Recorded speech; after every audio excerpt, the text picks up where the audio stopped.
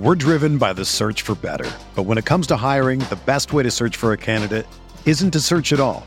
Don't search, match with Indeed. Indeed is your matching and hiring platform with over 350 million global monthly visitors, according to Indeed data, and a matching engine that helps you find quality candidates fast. Ditch the busy work. Use Indeed for scheduling, screening, and messaging so you can connect with candidates faster. Leveraging over 140 million qualifications and preferences every day, Indeed's matching engine is constantly learning from your preferences, so the more you use Indeed, the better it gets. Join more than 3.5 million businesses worldwide that use Indeed to hire great talent fast. And listeners of this show will get a $75 sponsored job credit to get your jobs more visibility at Indeed.com/Blue Wire. Just go to Indeed.com/Blue Wire right now and support our show by saying that you heard about Indeed on this podcast. That's Indeed.com/Blue Wire. Terms and conditions apply. Need to hire? You need Indeed. This podcast episode is brought to you by Coors Light. These days, everything is go, go, go. It's nonstop hustle all the time.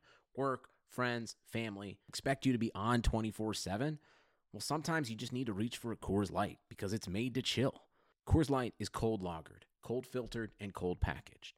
It's as crisp and refreshing as the Colorado Rockies. It is literally made to chill. Coors Light is the one I choose when I need to unwind. So when you want to hit reset, reach for the beer that's made to chill. Get Coors Light in the new look delivered straight to your door with Drizzly or Instacart. Celebrate responsibly. Coors Brewing Company, Golden, Colorado. Support for this podcast comes from U.S. Bank. When it's time for a new credit card, the best ones do way more than just buy stuff. And that's why U.S. Bank offers credit cards that make every day more rewarding. Earn cash back, score points when you shop, dine out, travel, or binge watch, or get a low intro APR. U.S. Bank credit cards were designed to fit your lifestyle. So make every day more rewarding and check out usbank.com/credit card. U.S. Bank credit cards are issued by U.S. Bank National Association ND. Some restrictions may apply. Member FDIC.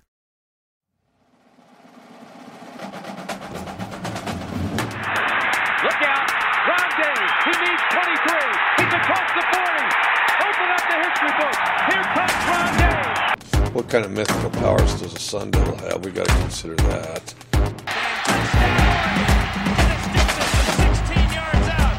It's embarrassing, but we are who we are. We're not a very good team, but we're 3-1 somehow. And we got all the voters fooled thinking we're pretty good. Jaworski Lane at 275 pounds showed a heck of a lot of athletic ability. Welcome to another episode of the RotoWire College Football Podcast. It is Thursday. It is September 24th. I am Nick Whalen, and I am joined, as always, by John McKechnie. John, you and I don't know if we're in a beef. I don't know if I would go that far to say it. I feel like we're in like a vicarious beef that doesn't actually involve either of us, but I was called out very publicly on our this is a media-induced rift that they're trying to push us apart. I hate the media. I hate when they do this. They're doing it again. We had our all-company meeting on Wednesday, as we do every Wednesday. Normally, it's peaceful, it's civil. We go kind of sport by sport. We give our updates, what's going on, any staffing issues. And this one was on track to be, I think, our shortest meeting ever. Everything went well week 2 in the NFL last week on the site. That's obviously been our main focus. And then out of nowhere, I get called out for what I thought was a fairly impressive mustache, one that I've been working on since roughly mid-March. There's been some trimming. There's been some, I think I shaved it once, but I honestly had thought that it was kind of at its peak this week. And, not only was I called out, I was directly compared to you, who, I would personally never debate this. Your mustache, almost more resembles that of like a walrus, whereas mine's a little bit more pencily, but, clean cut nonetheless. I don't know, man. This debate has now been going on in Slack for over 24 hours. I never thought it would come to this, I guess is what I mean to say. Yeah. It's one of those things where, again, they're just trying to, it's stir the pot. A couple of bad eggs within the company ranks are trying to sow seeds of division. And, ragging on your mustache. I don't think that's fair, and I think that your mustache was respectable, and I think that especially you as like a Jags fan, like it's an extremely Duval mustache. So I think you're going for the exact aesthetic that you want, and you're achieving it. So I don't think that, like, you know, if we were to trade mustaches, then it would be a totally different situation, and we would both be off the mark. But I'm accomplishing what I want to with my mustache, and you're accomplishing what you need to with yours. And I don't think that there's anything wrong with that. I think that both of us in our respective mustache journeys are straying from the path, and I think that more people need to have a better understanding of that. And one of the people saying it is a mustachioed person himself on occasion. So I was surprised that he didn't really pick up on that. Yeah, talk about the pot calling the kettle black. I mean, seriously. that was a shot across the bow. And I mean, the guy you're referencing is the one who sells us ads on these podcasts. I mean, he doesn't exist without us, and in some ways we don't exist without him. But disappointing development midweek, and something that we're going to kind of try to work through. I would like to talk some college football, if you don't mind. Is that cool with you? So week 3, we're finally kind of gradually working towards better and better slates each week, and I think week 3 was the best yet. Week 4, which we'll of course get into, is even better. But we had Clemson on the schedule, another blowout for the Tigers, all 49 of their points coming in the first half. Notre Dame, another big time program, another top 10 program, annihilates South Florida at home. The marquee game, and I think the one that, if you're more of a casual fan that you maybe tuned in and watched on Saturday night, was Miami and Louisville, which was actually a really fun game. One that featured, I'm trying to count it up in my head right now, 55 total points, I believe, in the second half alone. Miami finished with 47, Louisville with 34.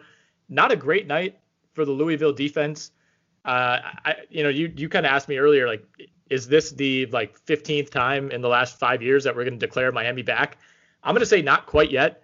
But at the same time, a pretty impressive performance from Miami, which, kind of sealed the game early in the third quarter with back-to-back 75-yard touchdowns on 2 consecutive plays. Yeah, that was great. And, we'll tie this all together because the DFS offerings during the day on Saturday got completely railroaded by whatever that was that Oklahoma State did. So I scrambled. I threw together some lineups for the night slate, including a lineup that had both Cameron Harris and Jalen Knighton, the freshman running back. And those are the 2 guys, I believe, that did the 75 yards on back-to-back plays. So I was pretty happy about the way that those things turned out. And I think overall, when you talk about this Miami team right now, you can definitely point to this run game being something that's going to be really consistent throughout the season. I think with De'Aaron King back there, that and him posing the rushing threat, that kind of helps open things up for guys like Cameron Harris, who is way better than I thought he was. He's been really, really impressive through these first couple of weeks, and they got those 2 talented freshmen, Knighton, who almost pulled the Deshaun Jackson. So that might lose him some carries, and then Don Chaney as well. And then also the Miami run blocking has been impressive. Like their offensive line isn't like this huge weak point that like it has been in recent years. I think the only question that needs to be answered on this Miami offense is the receiving core. I think it's a pretty mediocre receiving core by ACC standards, and certainly by Miami standards. There isn't really any one standout player in that group, so they need to get that figured out. Brevin Jordan, a beast at tight end, of course, but other than that, yeah, I think that Miami, this is as back as they've looked since that second year under Mark Richt. So like back in 2017 when they made the Orange Bowl and lost to Wisconsin, that was the best that they've looked really in a while. This team has a chance to make a similar amount of noise, provided that they don't lose to Pittsburgh on the Friday after Thanksgiving or anything like that this time around. If you were on Twitter Saturday night, most of the discourse was focusing on just making fun of Louisville's defense, and rightfully so. The back-to-back 75-yard plays, you're going to get that. But outside of those 2 plays, which, again, shaped the game and basically won Miami the game, so you can't just completely remove that. But other than that, I mean, Louisville wasn't that bad. Basically, over half of Harris's rushing yards came on that one play. 75 of King's 325 came on one pass. It wasn't a complete embarrassment for Louisville. They were able to move the ball fairly well, over 300 yards passing, did get up over 200 yards rushing, but barely got over 4 yards per carry. 49 rushing attempts for 209 yards for this Louisville offense. I mean, was that the distribution that you expected? That was a little bit interesting, the way that played out. I thought that Cunningham was very efficient in the passing game. Hawkins, the running back, was effective, 6.1 yards per carry throughout the course. But Cunningham wasn't as effective as a rusher as maybe a lot of people were expected. So I think usually Louisville functions best when they have a couple guys really moving the ball on the ground, and that kind of helps open things up for guys like Tutu Atwell and Des Fitzpatrick, who both played really well, of course, but still overall it just they did their part, this Louisville offense, and I think that they will continue to be a pretty electric offense throughout the course of the season. They have a lot of continuity from last year. We know most of this cast of characters from a year ago. Braden Smith is really the only one that wasn't a big impact guy a year ago that's making some noise this time around. But it does, like you said, come down to this Louisville defense still struggling to gel, and that could continue to be a limiting factor for the Cardinals here the rest of the season. Speaking of rushing attempts, 51 carries for the UCF offense in their win 49-21 over Georgia Tech. UCF was ranked 14th coming into that game. They're at 13 right now. How real is UCF's claim as the best team in Florida? So there was a really interesting tweet that came out earlier this week. I think it was Andrea Adelson from ESPN. She asked their stats department what, based on their FPI and a couple other things, Central Florida's claim of being the best team in the state of Florida, how true is that? Where would the Vegas line be if they were playing on a neutral field against Florida, Miami, Florida State? Double-digit favorites, I think, against Miami, which is really, really surprising. Definitely heavily favored against Florida State. That makes sense. And then even favored on a neutral field against the Florida Gators. So that's a lot of respect being shown to the Knights, and it goes to show the kind of talent that they have, not just on offense. I think that's been a consistent theme for them for a while now, but the defense is caught up, and now it's legit as well. It's causing a lot of havoc, causing a lot of turnovers. So when you have that cooking on the other side of an electric offense led by Dillon Gabriel, I think the Knights are for real. I think that, we've talked about it at various stages of the podcast, and it's been just kind of like an overarching, is this a year where a group of 5 team could get into the playoff just because of all the chaos going on? And if Central Florida just runs through their schedule the way that they did back in 2017, and maybe some of the other blue bloods from the Power 5 slip up, then maybe there is an outside chance that Central Florida gets in. I still wouldn't bet on it at this stage, but Central Florida is probably just as good as they were a couple of years ago. I mean, Dillon Gabriel looks like the absolute real deal. Left-handed Hawaiian guy, kind of like Tua in some ways. So I know it's a lofty comparison, but yeah, this is a really, really good UCF People forget team. Tua's Hawaiian. Yeah, they do. They don't talk about it enough. Yeah. Can you, before we move on to any more games, could you give me like the cliff notes on how these, like how the polls, how the rankings are going to handle, like when the Big Ten comes back in next month?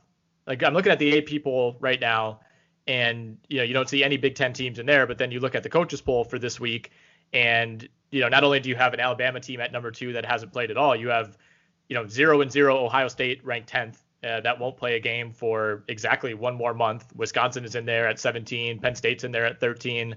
How is the AP poll specifically going to handle those teams? Like, will Ohio State magically just vault up to like number 8 the first week that they play a game? I think so. I actually haven't done enough. Anything definitive on that? Yeah. Yeah, I haven't done enough research on that to know for sure. It was weird to have them all ranked earlier on in the season for that initial batch, when it was clear that obviously, especially at that point, that they weren't playing, and at that time they weren't even going to have a season.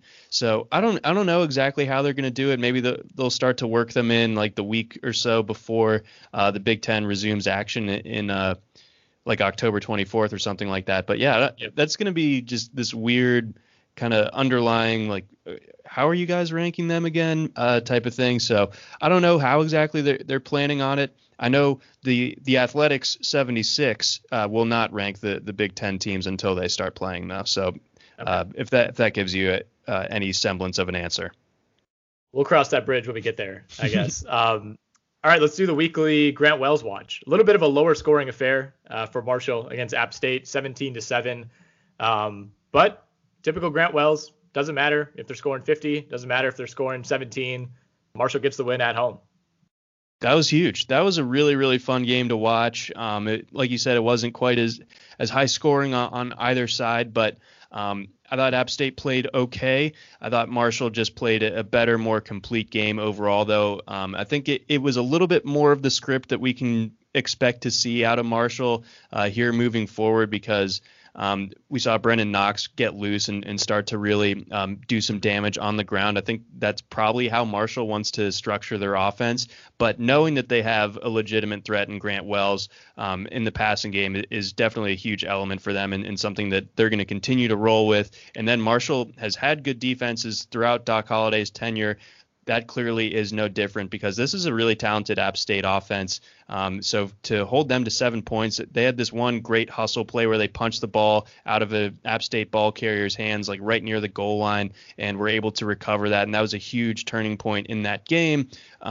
That just goes to show how well coached this Marshall defense is. So when they're bringing the heat on that side of the ball, and then you have Grant Wells continuing to develop, obviously not the best stat line from him last week, but that, and then you get Brendan Knox rolling. This is legit. I mean, I think we talked about it before the show started. This was the first Marshall win over a ranked team since 2003 when they beat Kansas State. That was so long ago that Darren Sproles was on the roster for that Kansas State team. I went back and looked at the box score. Didn't recognize any other names, but Darren Sproles was an absolute, basically one-man team. And I think K-State actually won their division in the Big 12 that year. Yeah, I think that's the year that they knocked off Oklahoma in the Big 12 championship or whatever, but I think Oklahoma still won. I believe so. Yeah. But yeah, I know K-State didn't do anything crazy after that. But yeah, nonetheless, it's been a long time. 2000. I mean, for guys like you and I, like, to me, 2003 doesn't seem that long ago. But then you do the math, and it's like, man, it's been almost 20 years without a ranked win for Marshall. Looking good doing it, by the way. These Marshall, like the green on black, that is one of the top looks in college football right now. Very, very sharp, very sharp. And they have like it's the perfect Kelly green. Like, I think yes. If you've seen like North Texas's green, it's just a shade or two over the edge. It's a little too loud. If you look at the RotoWire like college football page, there's a snapshot of the SMU North Texas game from last week, and the green on the North Texas, for a school that fancies itself as the mean green, that they got to figure it out a little bit better. Yeah, not so mean after all. I mean, there's a reason that Marshall is always one of the teams that you pick when you want to do a rebuild on NCAA football. I mean, it's the location, it's the uniforms. But I think they've finally perfected that shade of green, because that's not the shade that they've always had. Like if you look back at like old Chad Pennington film, which I'm sure you're doing weekly or bi-weekly, they weren't using that shade of green. But that's my last thought on Marshall. Walk me through what happened with Oklahoma State and Tulsa. Spencer Sanders leaves that game early with an ankle injury. It does sound like he's going to play this week. There hasn't been a real definitive update in a couple of days, but he ended up in a walking boot after that game. Mike Gundy did not seem very concerned whatsoever at all. He used the term, we booted him up after the game.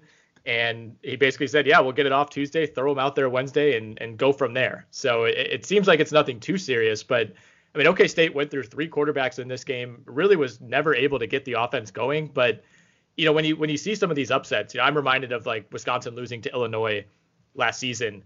And, you go into, like, halftime, and it's just clear that something's not working. And in this case, it was injury related to some degree with the quarterback position. At that point, it just becomes like, it doesn't matter how ugly it gets. You just have to come away with a win.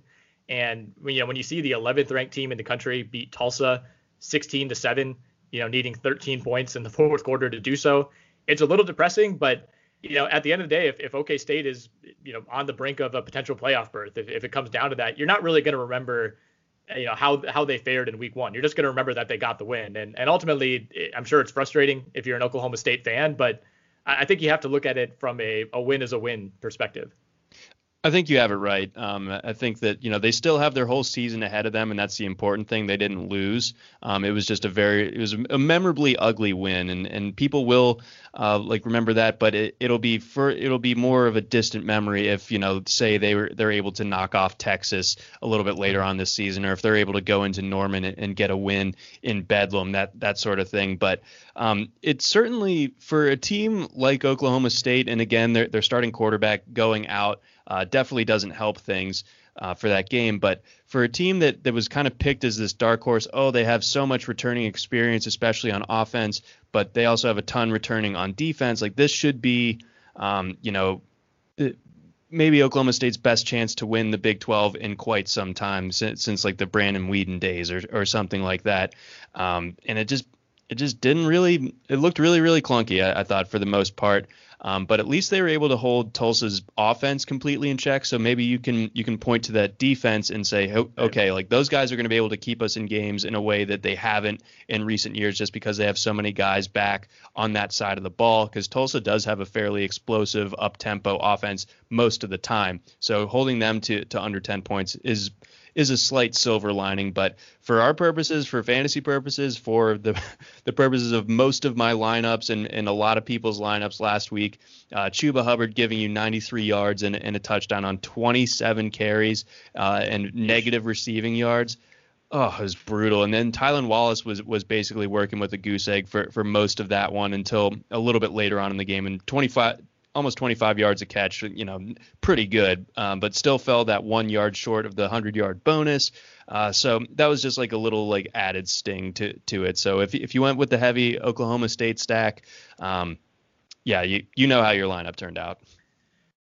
I wasn't able to watch this one super closely. Like, was this a situation that once Sanders went out early, I mean, he only attempted 2 passes in the game, they turned to Ethan Bullock, they turned to Shane Ellingworth, at that point, was it just kind of like if you're Tulsa, you're just packing the box knowing that they want to run it through Hubbard?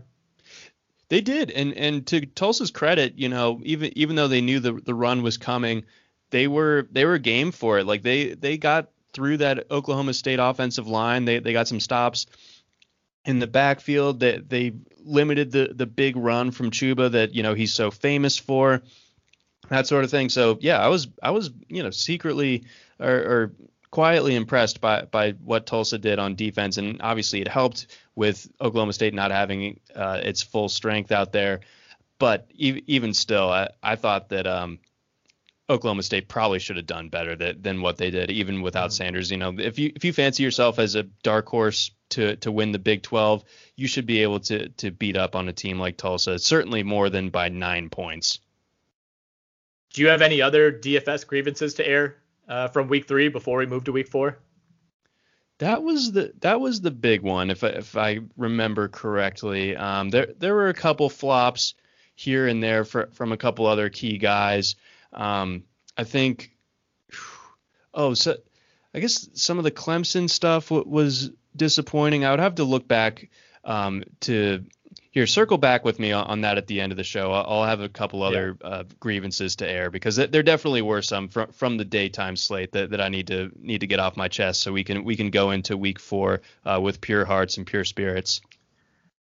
I mean, honestly, just once I want Clemson to go hard for even 3 quarters against a team like Citadel. I mean, this was, like I said at the top, 49-0 at the half. It finishes 49-0. Trevor Lawrence, got you 3 touchdowns. But still only 168 yards, only threw the ball 9 times. You can't ask for much more given those constraints. And obviously some teams aren't just going to continue to run it up. But when you're so overmatched against a team like that, I mean, how do you tend to handle those type of situations from a DFS perspective? Like, what do you notice, whether it's your lineups or lineups you're competing against? Do you generally notice that people will buy in on Trevor Lawrence and just hope for a huge 2 quarters?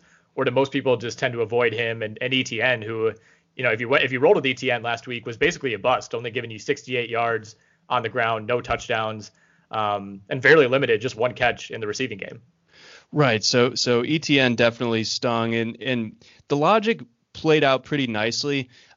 because you had a situation where you had Chuba Hubbard on the board for a lot less. And so you figured like, okay, maybe on a couple lineups here, I can go ahead, separate myself from the pack, go with ETN with the understanding that, yeah, I'm probably only going to get 10, maybe 12 carries out of it. But I laid out the case in my article last week that there were a lot of times last year where he had less than 14 carries and still averaged like well over 100 yards. So he's not that volume dependent, but you definitely hope that he's able to pull off more against a team like Citadel than what he was able to, especially when I think he was like 9,200 or something on DraftKings. So that definitely hurt a lot. And then when it comes to, like you're saying, with the general approach to guys like Trevor Lawrence on like the main slate against really, really overmatched teams, there tends to be some ownership, like maybe 15, 20, 25%. But I think that most of the lineups that end up winning tend to avoid, the type of guy that is only going to be giving you 2 quarters, because even though the efficiency can be crazy, the volume just doesn't end up being what it can be in other matchups. So like, if you got great stuff from Trevor Lawrence, but like, you could have also played Dillon Gabriel for a lot less and had a ton more success and ended up actually cashing. All right, let's turn our attention to week 4. We got a 12-game DFS main slate. We'll be using DraftKings pricing as always. General thoughts on this slate? We finally get our first taste of SEC action. That's going to infuse some really awesome games. And it's so great to see, like, we're getting SEC conference games right away. We're not messing around with, Fox Valley Tech against Alabama in week 1. I mean, these teams, we got Florida Ole Miss right away, Kentucky Auburn, a ranked versus ranked game. And the SEC did a great job of spreading these out. There's an appealing game early. There's a couple appealing games in the afternoon. And then you have some late games, Alabama, Missouri. Always fun to just watch Alabama, even though they should roll in that one. Tennessee, South Carolina is late. Florida State, Miami is the big game on on ABC, I should say. So I think, as I kind of hinted at the top of the show, I think this is by far the most entertaining slate that we're going to see through 4 weeks, and it's only going to get better. Right. So I'm pumped. Now it really starts to feel like the season with the SEC being back. So we've got 3 of the Power 5 conferences back in. I can't wait for the Big Ten to get back in as well. But yeah, there's some fun matchups here. Leading us off with that Kentucky Auburn game is going to be pretty sweet. But as far as like the DFS considerations are concerned, it's a little bit of a weird slate. I think like at first glance, I liked last week's slate a little bit better. There were some more like weird games. There was obviously the Oklahoma State game that drew me in and obviously burned me. This time around, while I like as a football fan Auburn versus Kentucky or Florida versus Ole Miss, Bama just being out there and watching Bama, like you said, like all of that is great. But I think from like a DFS perspective, this is a tough nut to crack. This is a weird slate. And then I think also I have a little bit of an axe to grind with the DFS sites for leaving Central Florida versus East Carolina off the board, because I think the over under for that game is like 77, and not having that on the slate and instead having Army versus Cincinnati or Duke versus Virginia, I feel like that's a gigantic missed opportunity. And I know that it would be advantageous to the Sharps to throw an AAC matchup in there among all these Power 5 games, but at least with Army Cincy, like, come on, like you got to give us East Carolina, Central Florida over that one. Yeah, bring on the Sharps. You are the Sharp. I don't know what we're talking about here. So what ultimately does determine which games make the main slate? Is there an actual formula for that, or is it just kind of picking and choosing week to week? Yeah, they have like a witch at HQ that's like stirring a pot with Eye of Newt, and then eventually the potion that comes out is the games that are chosen for the main slate and the night slates respectively at those DFS sites. So I have a bone to pick with them, but I won't say it too loudly because I don't want to be cursed or have the voodoo doll type of thing. DraftKings does seem to love the Army. We'll leave it at that. Yeah. All right, let's start at the quarterback position, as we always do. Sam Ehlinger leads the way. He is one of 2 players priced north of $8,000 this week, the other being Spencer Rattler at Oklahoma. They take on Kansas State Any interest in either of these top two guys? So I have a lot of interest in Sam Ehlinger. I think that's a game that you can stack. It's similar to the, you don't want to draw the direct comparison to the Oklahoma State, given how that game went last week, but this is a matchup between two up-tempo, high-scoring teams. Both of them have played a game, and they've had a week off in between to get rested and ready, and any injuries, maybe get their key guys back ready to play. But I think Sam Ehlinger on that Saturday night 2 weeks ago looked like he will end up being in the Heisman conversation. And I know that he was playing a bad UTEP team and everything like that, but you could not really play any better of a brand of quarterback than Ehlinger did in that game. And then he's going up now against a team in Texas Tech that really, really struggled against Houston Baptist. And I know Houston Baptist has kind of like a wild and crazy run and shoot offense in their own right. But if Houston Baptist is pushing you to the brink, I just can't even imagine what Texas is going to be able to do to that Red Raider defense. So I think it's going to be hard to stay away from Ehlinger this week. I know that paying up for quarterback isn't always the optimal strategy, but this week, especially when you have Mikael Cunningham going up against a really tough Pitt defense and Ian Book having his game canceled against Wake Forest, that kind of thins out those elite options. And I think that there's enough value options on the a little bit further down the board at quarterback for your super flex spot in your lineup to where you can definitely justify going with Ehlinger. You could even game stack this one and go with Ehlinger and then Alan Bowman at 7K and be pretty happy with what you're able to throw together from there. But I definitely am advocating a lot of Ehlinger lineups, especially for cash games. I think tournaments, it will also be something that works out. What are your expectations for Miles Brennan, who has some of the biggest shoes to fill in college football in recent memory? 7,700 is his price. So expectations fairly high for this LSU offense. They're heavily favored, 17.5 points over Mississippi State. So all things considered, it should be, somewhat of a soft opening for Brennan and, not going to be thrown into the fire right away.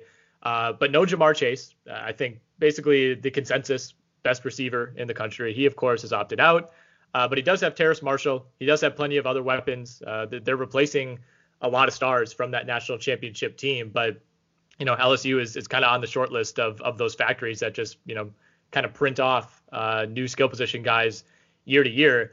How big of a drop off are we going to be talking from Joe Burrow, who had one of the best individual quarterback seasons we've seen, to Miles Brennan, who we got some glimpses of at times last year.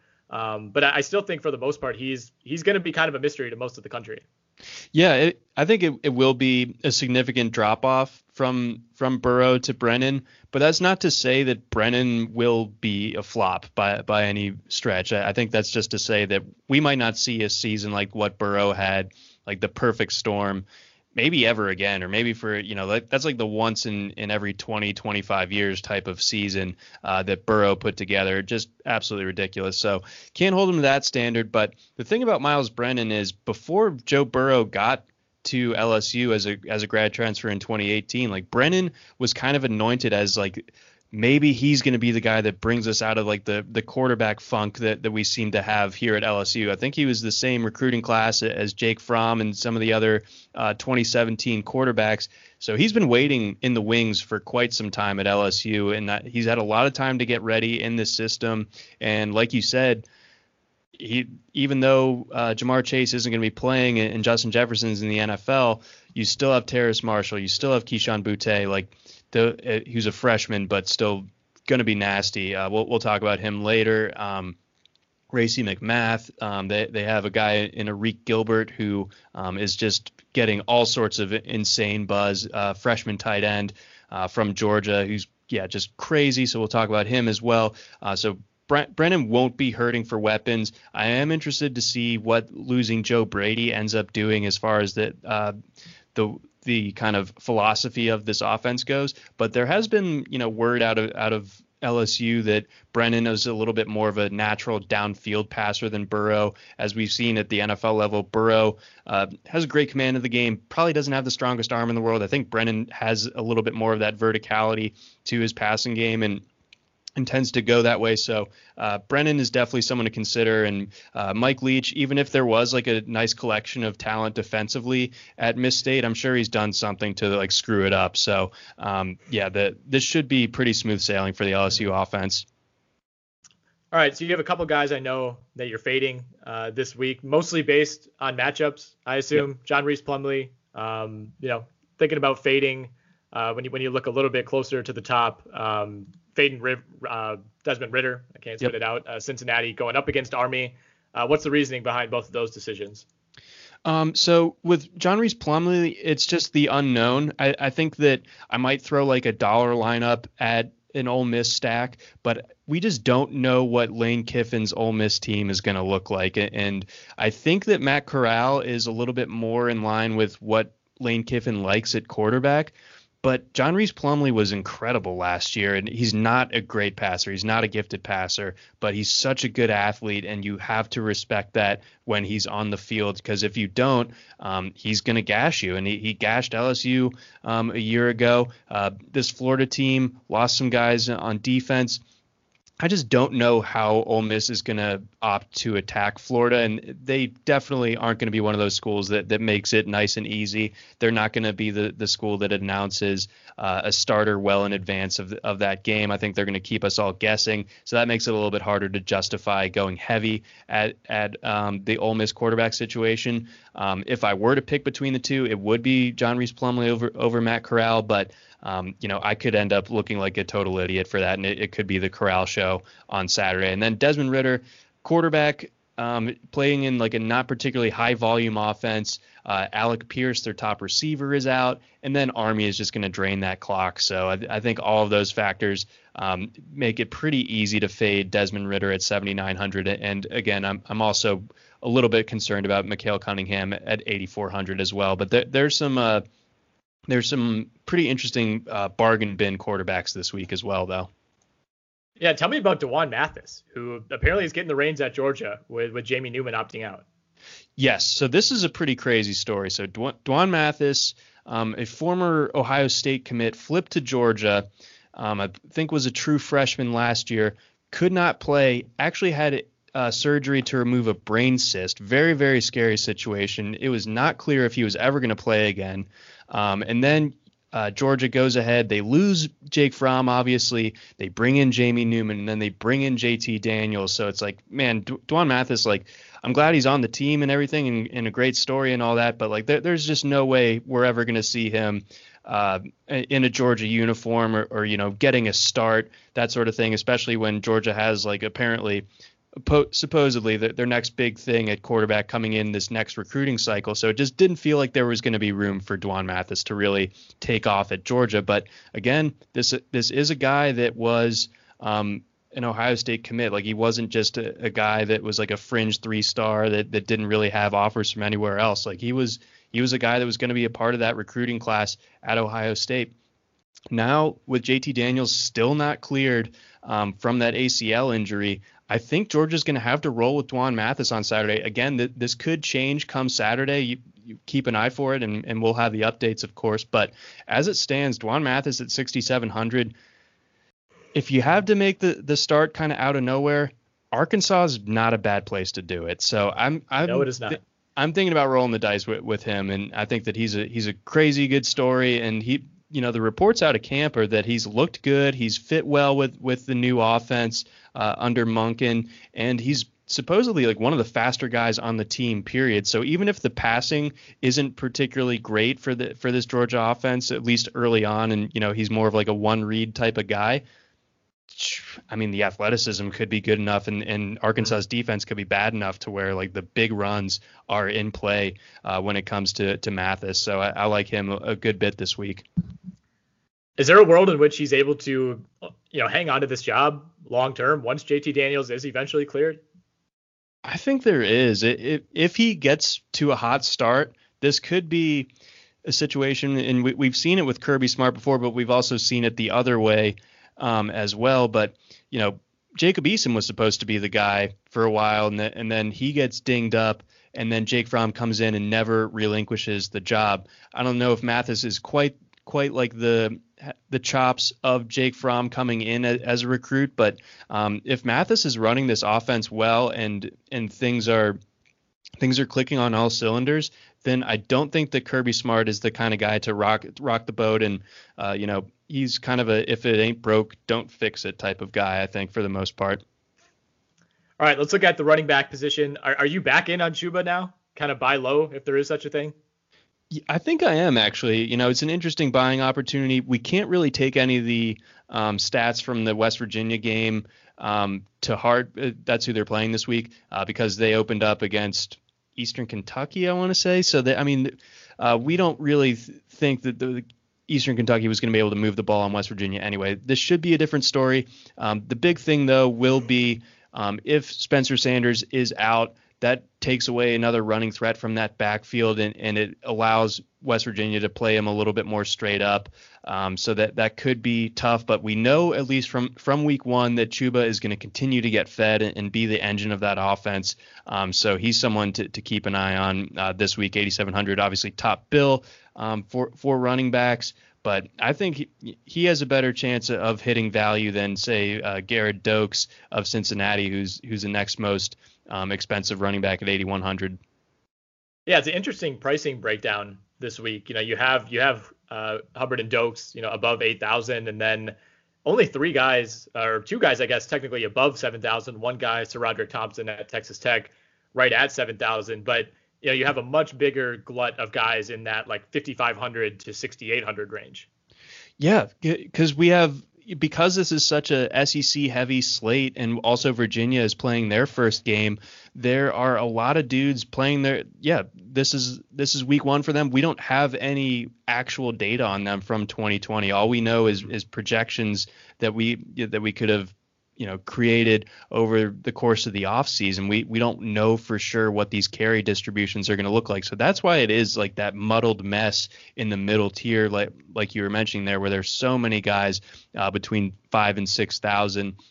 If I had to break it down among guys from that tier, I mean, there's a handful that I like. Okay, I mean, Jerrion Ealy is a very explosive player at Ole Miss, but he's going to be sharing some snaps. And if John Reese Plumlee is starting, then he's going to be running the ball a fair bit. I do like two guys from the ACC, two guys that we do have a little bit of data on. One of them being Vincent Davis of Pittsburgh. I think that Pitt, if last week is any indication, or the last couple of weeks, Pitt's going to run the ball a lot, and Louisville is going to struggle to stop the run. So I think all of that combined, I think it sets up pretty well for Vincent Davis this week. And then this will probably be the last time that we see Jahmyr Gibbs under 6,000 for the rest of the season and the rest of his college career.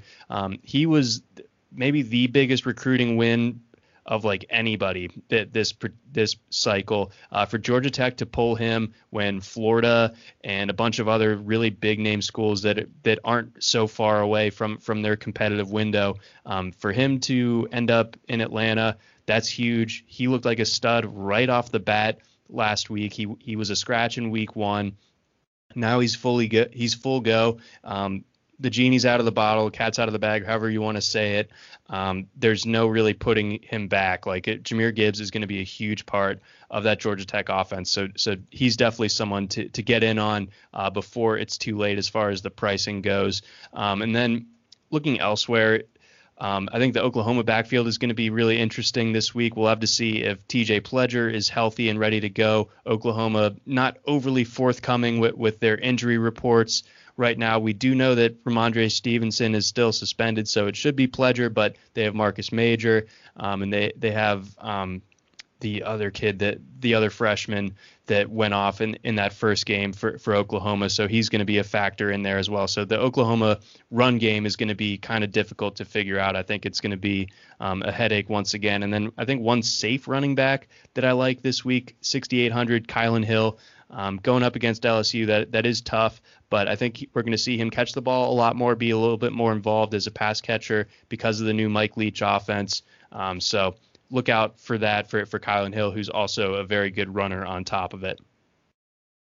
Finally, we move to the receiver position. Charleston Rambo sits at the top. I know you like pairing him with Spencer Rattler in cash games. We've got Tutu Atwell at Louisville. Had a solid, not fantastic game last week against Miami. I do think he got in the end zone twice, but the yardage was not huge. Josh Moore at Texas going up against what's seemingly always a bad Texas Tech defense. That spread sits at 16 points with an over-under of 70.5, which by my calculation has to be the highest on this slate by a pretty good margin. Believe so. Yeah, I'm trying to see. Yeah, that's a full 10 points higher than the next highest over-under. So, I mean, how heavy are you going to be targeting that game? It's definitely going to be hard to stay away from that one. There's a lot of fantasy intrigue to be had. So, a lot of Texas. I think Joshua Moore is probably the guy that I'm leaning towards the most. He looks crazy good. I don't remember him being quite like this a year ago, but now it looks like he might be the alpha of the Texas Longhorn receiving corps. You will need to keep an eye out for Jake Smith. He missed that first game, and that kind of opened the door for Joshua Moore. But I think they were priced similarly going into that week too. So it was a nod from the price makers that Moore is right up there with Jake Smith. Jake Smith, one of my higher rated fantasy receivers coming into the season. So a lot to like from these Texas guys. I do like Moore at 7,100. Smith, I probably won't get a ton of just because I'm worried that he's not going to play the full game. If that ends up being the case, Tariq Black, the Michigan transfer, 6,200 is a really, really nice pivot if you want to go with that full Texas stack. And then on the other side, I don't think that Texas Tech can really, like, on a per play basis hang with Texas, but they should be able to, over the course of the game, compile enough volume to where things work out well for Eric Ezukanma and also TJ Vasher potentially as well. So there are plenty of options from that game at the receiver position. And I think if you go value at running back, you can afford to pay up at receiver for those type of guys. I think you're getting kind of a value on two pretty big names. Terrace Marshall at 7,000, a little bit of uncertainty, I guess, with what we're going to see from Miles Brennan, like you hit on earlier. And then Tylan Wallace, kind of a similar situation, I think, to Chuba Hubbard, where maybe a little bit of a buy low opportunity after a poor week 3. Yeah, I definitely agree with that. Marshall, it's a matter of who's going to be the new alpha in LSU's receiving corps. I think it's going to be him. He was pretty awesome last year. He just, had to contend with Chase, the Biletnikoff winner, and future first rounder Justin Jefferson. But at 7K going up against this Miss State team, I think that he should be able to eat plenty. And then, like you said, I think you framed it right. Tylan Wallace, probably a nice little buy low, just 6,900. That might be the lowest we see him all year. I don't think that West Virginia's defense is really going to be able to slow him down. It's one of those things where I probably won't get a ton of him if Sanders is out, but if Sanders is back in, it's going to be hard to stay away at that price tag. Any other lower price receivers you're taking a look at or at the tight end position? Yeah, there's a handful. I do like the board as far as the receivers go this week. Like you said, Charleston Rambo, if you want to go a little bit higher up. Lower down, George Pickens, I think, is going to be option A, B, and C in the Georgia passing game. So even if there's not a ton of volume for Georgia, I think that Pickens gets like a 35% target share or something like that. So that should interest you at 6,400. And he's just such a beast. I think that he might be the most talented receiver playing on this slate. He's crazy good. So I think that he will do well against Arkansas. Looking elsewhere, Taj Harris, you kind of have to hold your nose, but he's shown us the two different ways that he can affect a game through the first 2 games of the season. In the first one, he was targeted a ton, but didn't really answer the bell as far as the reception volume goes against North Carolina. I think that he will have a slightly easier time going up against Georgia Tech secondary that, as we talked about with Central Florida, is a definite weakness. So I like Taj Harris, but he also can be explosive. He caught a 69-yard touchdown pass against Pitt, and they don't really give those up very often. So I like Harris. Kyle Pitts of Florida. Florida is one of the rare teams at the Power 5 level that their best pass catcher is a tight end, but that is the case with Kyle Pitts. He's crazy. I imagine he's going to get into the end zone and definitely push for like the lead in targets on the team. So I love him at 5,400. I like his teammate Kadarius Toney as well. Really exciting, explosive player there.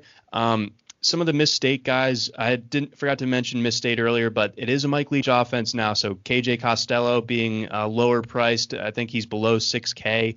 Pairing him with either Osiris Mitchell will be the obvious one at 5,200, but Shavers a little bit further down. I think he's like 3,500, an Alabama transfer. He's been competing to be on the field. I think that he might lock down one of those outside spots. Looking elsewhere, Oklahoma, Theo Howard, a guy that saw a decent amount of volume in that first game for the Sooners. I think that will continue, and he's just 3,800. So if you can get viable targets from an Oklahoma guy under 4K, that's something that's really, really interesting to me. So those are the guys that I'm really looking out for. That's my main list thus far. All right, before we get into some SEC win total talk, we have some breaking news. About 5 minutes ago, Rondale Moore is back in. What? He is back, baby. Oh.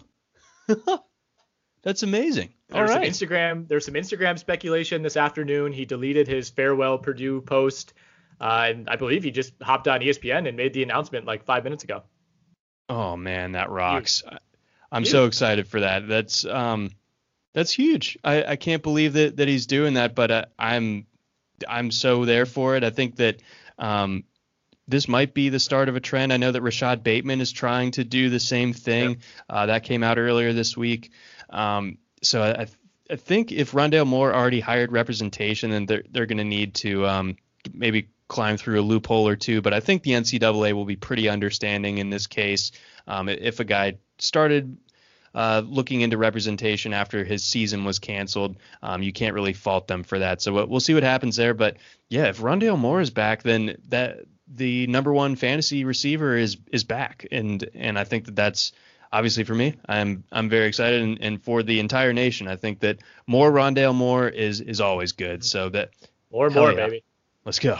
I do wish that he could just go to a better team just for this year. Like we could maybe loan him out to, I don't know, Wisconsin, a team like that, like any team but Purdue. Like it feels so weird. Like if you could place the most exciting player, almost hands down at this point in college football, on any team, like would Purdue be in the bottom 5?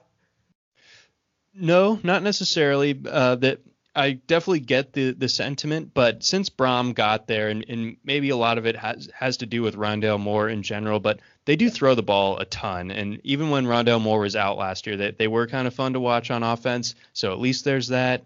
But yeah, that's kind of my read on it. But it could certainly be better than Purdue. I will give you that.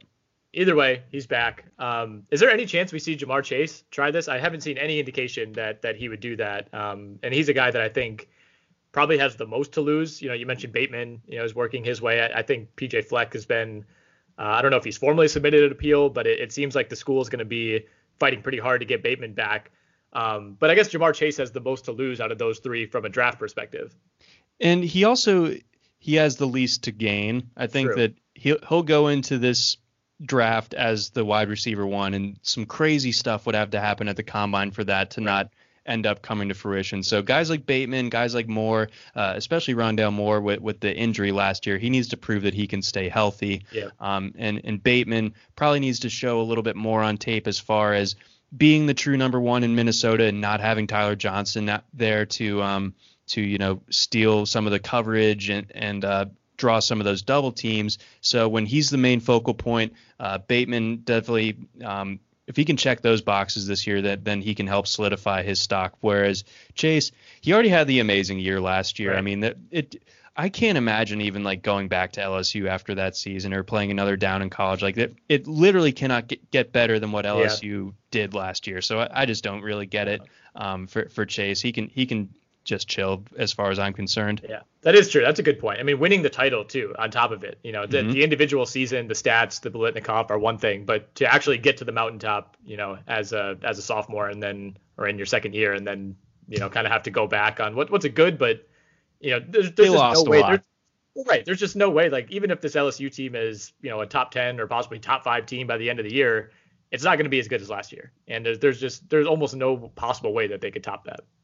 Yeah, that that 2019 LSU team really does feel like one of the greatest, if not the greatest, seasons of all time. I mean, like they beat like 7 teams that were ranked in the top 10 at the time that they played each other. I mean, just absolutely, and they blew the doors off of all of them. Right. Well, that's what I was going to say, is that it felt like the whole year you kept saying, like, are they really this good? Are they really this good? Like, you're just kind of waiting for them to be challenged. And it, even in the national championship game, it like never really happened. Like, they don't, as great of a team as they are, and I totally agree with you. I think when we look back, they're on the absolute pantheon of best single season teams.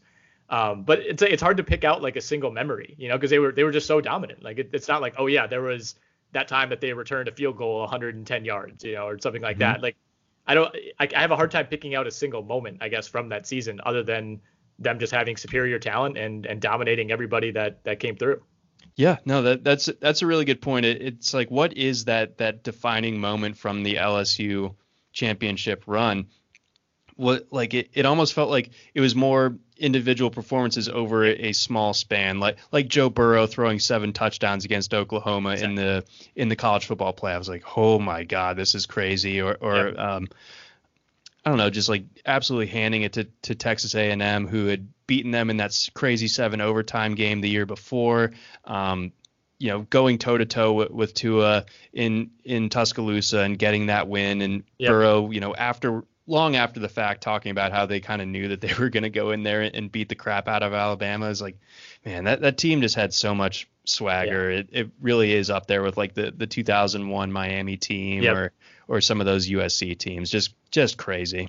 Yeah. Yeah. The inevitability that you started to feel with LSU over the last 3 or 4 games of the year. I don't think a team has matched that. You know, we've seen even those other great teams over the last 15, 20 years have all been tested at some point. And even against the Alabamas, it never really felt like LSU was ever backed up against the wall. So, I mean, maybe that's their lasting legacy, is that they just never faced that kind of adversity, which when you're playing in the SEC in 2019, like, I mean, that's a hell of a credit to them. Absolutely. And you know, again, as a Georgia guy, I've never felt more defeated before a game even started than that SEC championship game. That's a great way to put it. All right. Speaking of the SEC, we have all the SEC win totals listed here. LSU is at 7.0 is their total.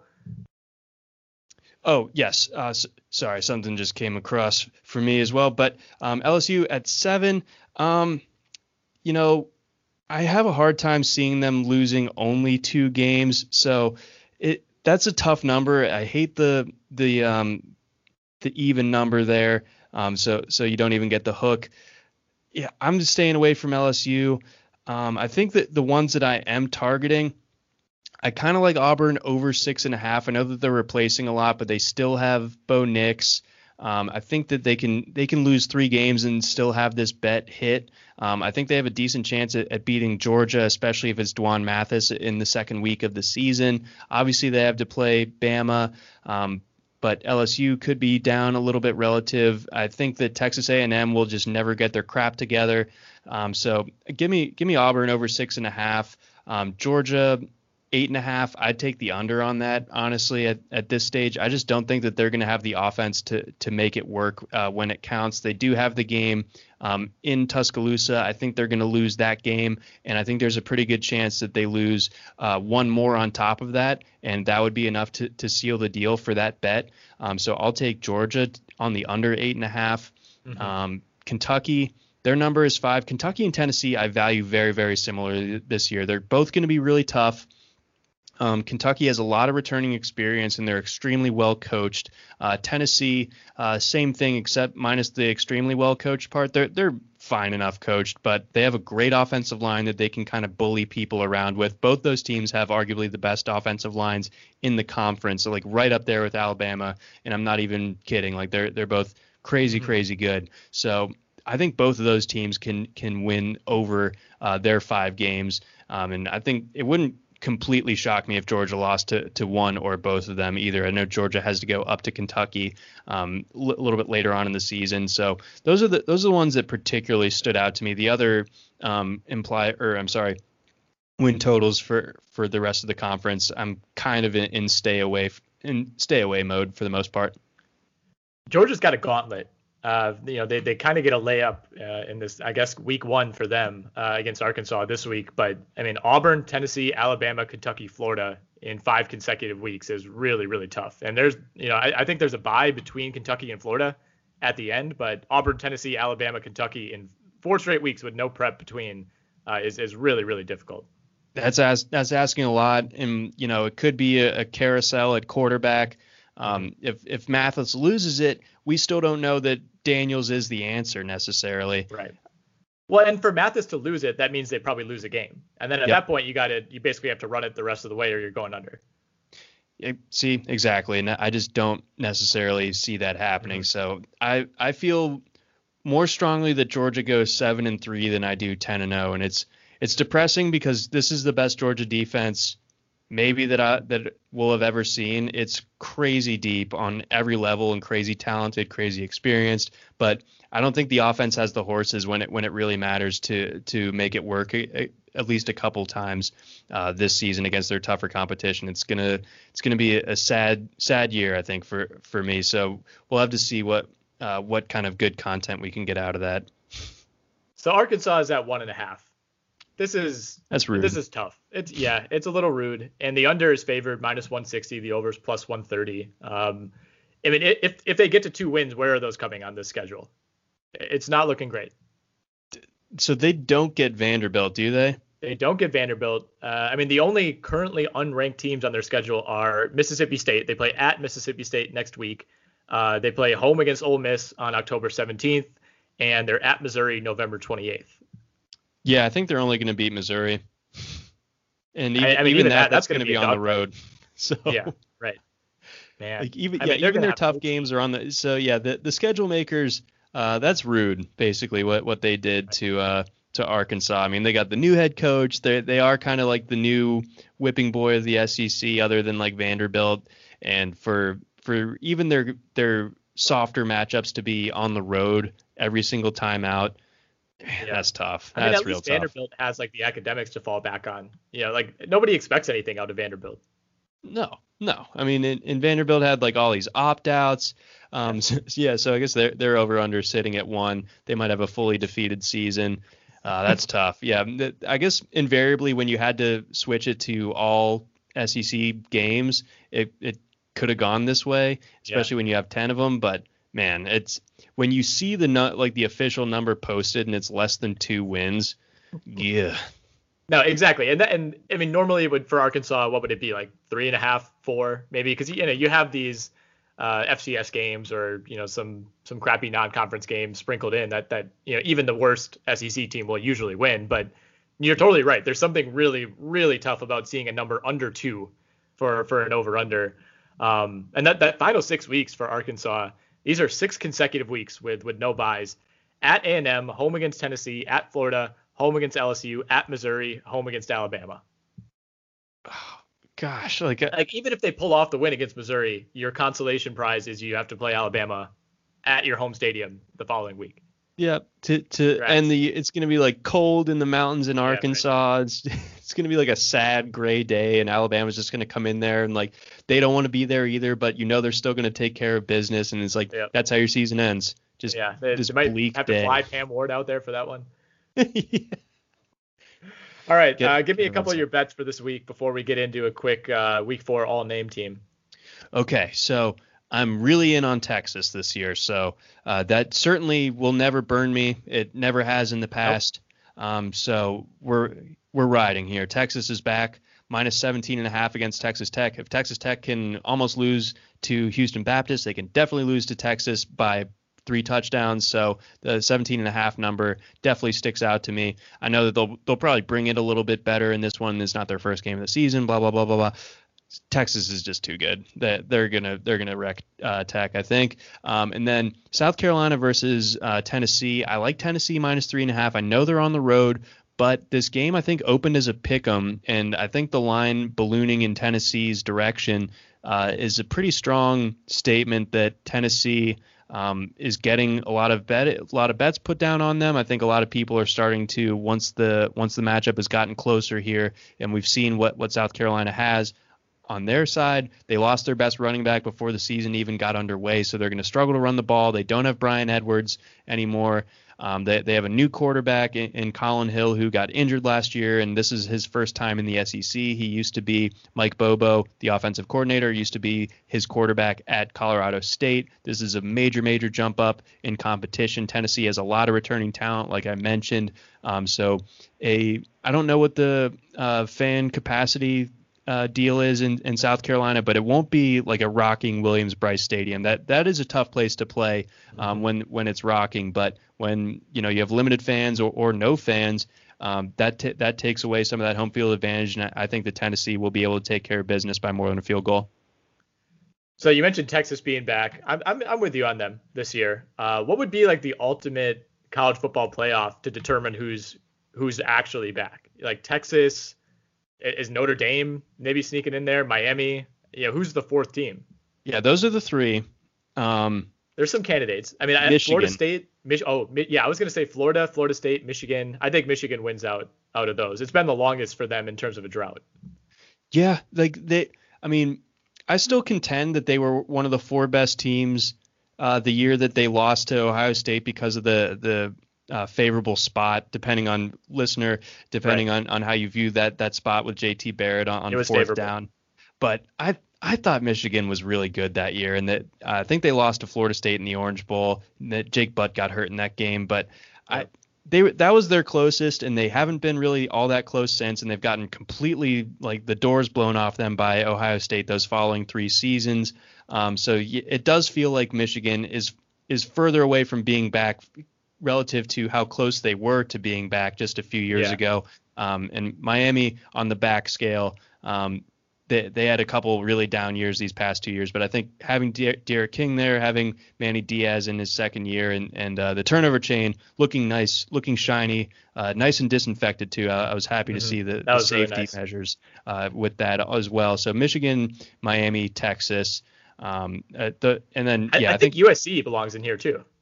Yeah, because they haven't really even sniffed the playoff. Well, USC, Michigan, and Miami are kind of on the same timeline, where they were all good at the same time, and then they all kind of got bad at the same time. Yeah, that's absolutely true, and they've had some, to varying degrees, like some really embarrassing low moments, between Lane Kiffin getting fired on the tarmac, or Texas losing to Kansas, Miami having that game against Clemson, it was like during Clemson's first playoff run. So this is a while ago, but it was the most one-sided beatdown between 2 blue blood programs that I can really remember. And I think Al Golden got fired right after that game. So there have been some definite rock bottom lows for each of those programs in recent years. There should be a Who's Back Bowl. That's what we need. Maybe not like a college football playoff, but just like if you're bowl eligible, we throw Texas against Michigan, and it's like, all right, who's back? And then that determines it for at least the next year.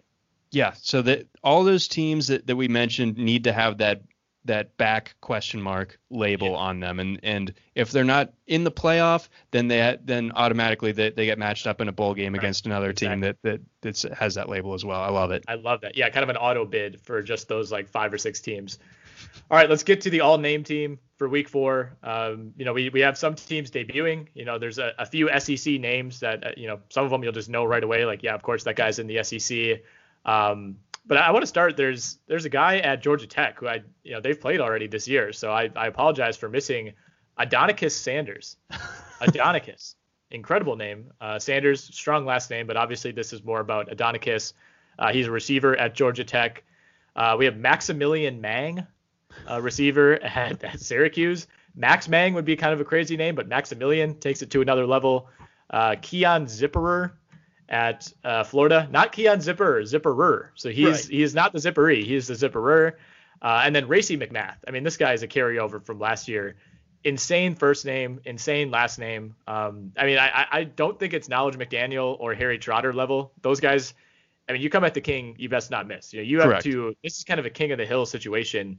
And nobody's topped Knowledge McDaniel or Harry Trotter yet, but Racey McMath for me is definitely up there.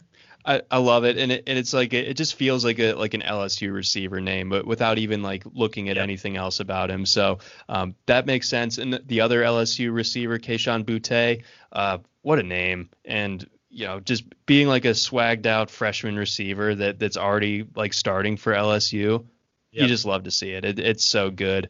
And then kind of on like the more like blue collar end of the scale, you got Justin Rigg. From Kentucky, that's just a great name. And that's Rigg with 2 G's. It's double Rigg. Much respect. And then from Ole Miss, from last year and this year, Snoop Connor. Hard to root against a guy named Snoop. There's something about like the Snoop Connor pairing. It just sounds really, really. That's just a quality name. I just can't get enough of it. And then you go to Auburn, you got a guy named Cord Sandberg. Like, absolutely. You mean to tell me he's a quarterback at Auburn? Yeah, right. And would you believe me if I told you that he used to play minor league baseball, didn't work out, so then he's like a 27-year-old college student named Cord. Incredible. Welcome back, SEC. Good to have you back. I'm with you on Snoop Connor, by the way. Like, that's one of those, if your name is Snoop, you're automatically going to land on this list. I'm trying to do some recon on what his real name is. Having a little bit of a difficult time hunting that down right now. I'm on the Ole Miss website, which we've talked about with a couple of these guys. Usually you'll get this kind of info in the bio section. Right. But I'm a little disappointed here. Let's see. He's the son of JD and Michelle. Oh, here we go. Full name is Jared. Yeah. No, thanks. We'll edit that out. Jared Connor, unremarkable. Snoop Connor, all name team. Now we're talking. We have Iverson Clement, not sure, at running back at Florida. I think that was probably, he was probably born around like 2001. Iverson, had just gone to the finals at that point. I'm assuming his parents were like, they're like, well, it would be a lot of trouble to go and like change our last name to Iverson. And we if we name him Allen, that's not really enough of a, if you name your kid LeBron, it's like, okay, there's only one LeBron. There's a reason you did this. Allen's not really descriptive enough. Could be Allen Houston. Could be Villanova shooting guard Allen Ray. Ray Allen perhaps. So I don't think I've ever seen anyone whose first name is Iverson. No, it's a nice sounding first name too. It's poetic sounding. Yeah, you could go by Ivy. I do kind of like it. This isn't a kind of a layup, but Felipe Franks, who's now at Arkansas. That's always been good. Yeah. Yeah. That's when we do like the all decade name team, I think he's going to have a spot on there. Just an unbelievable, like Felipe by itself. And then Felipe Franks, like I don't even know if that's an NCAA football name. Like I don't know if NCAA football's game engine is even capable of coming up with that. And it was especially beautiful. Felipe Franks, Florida. Right. Just like the triple alliteration, you got the F on the helmet at Florida. That's when it was really, really prime.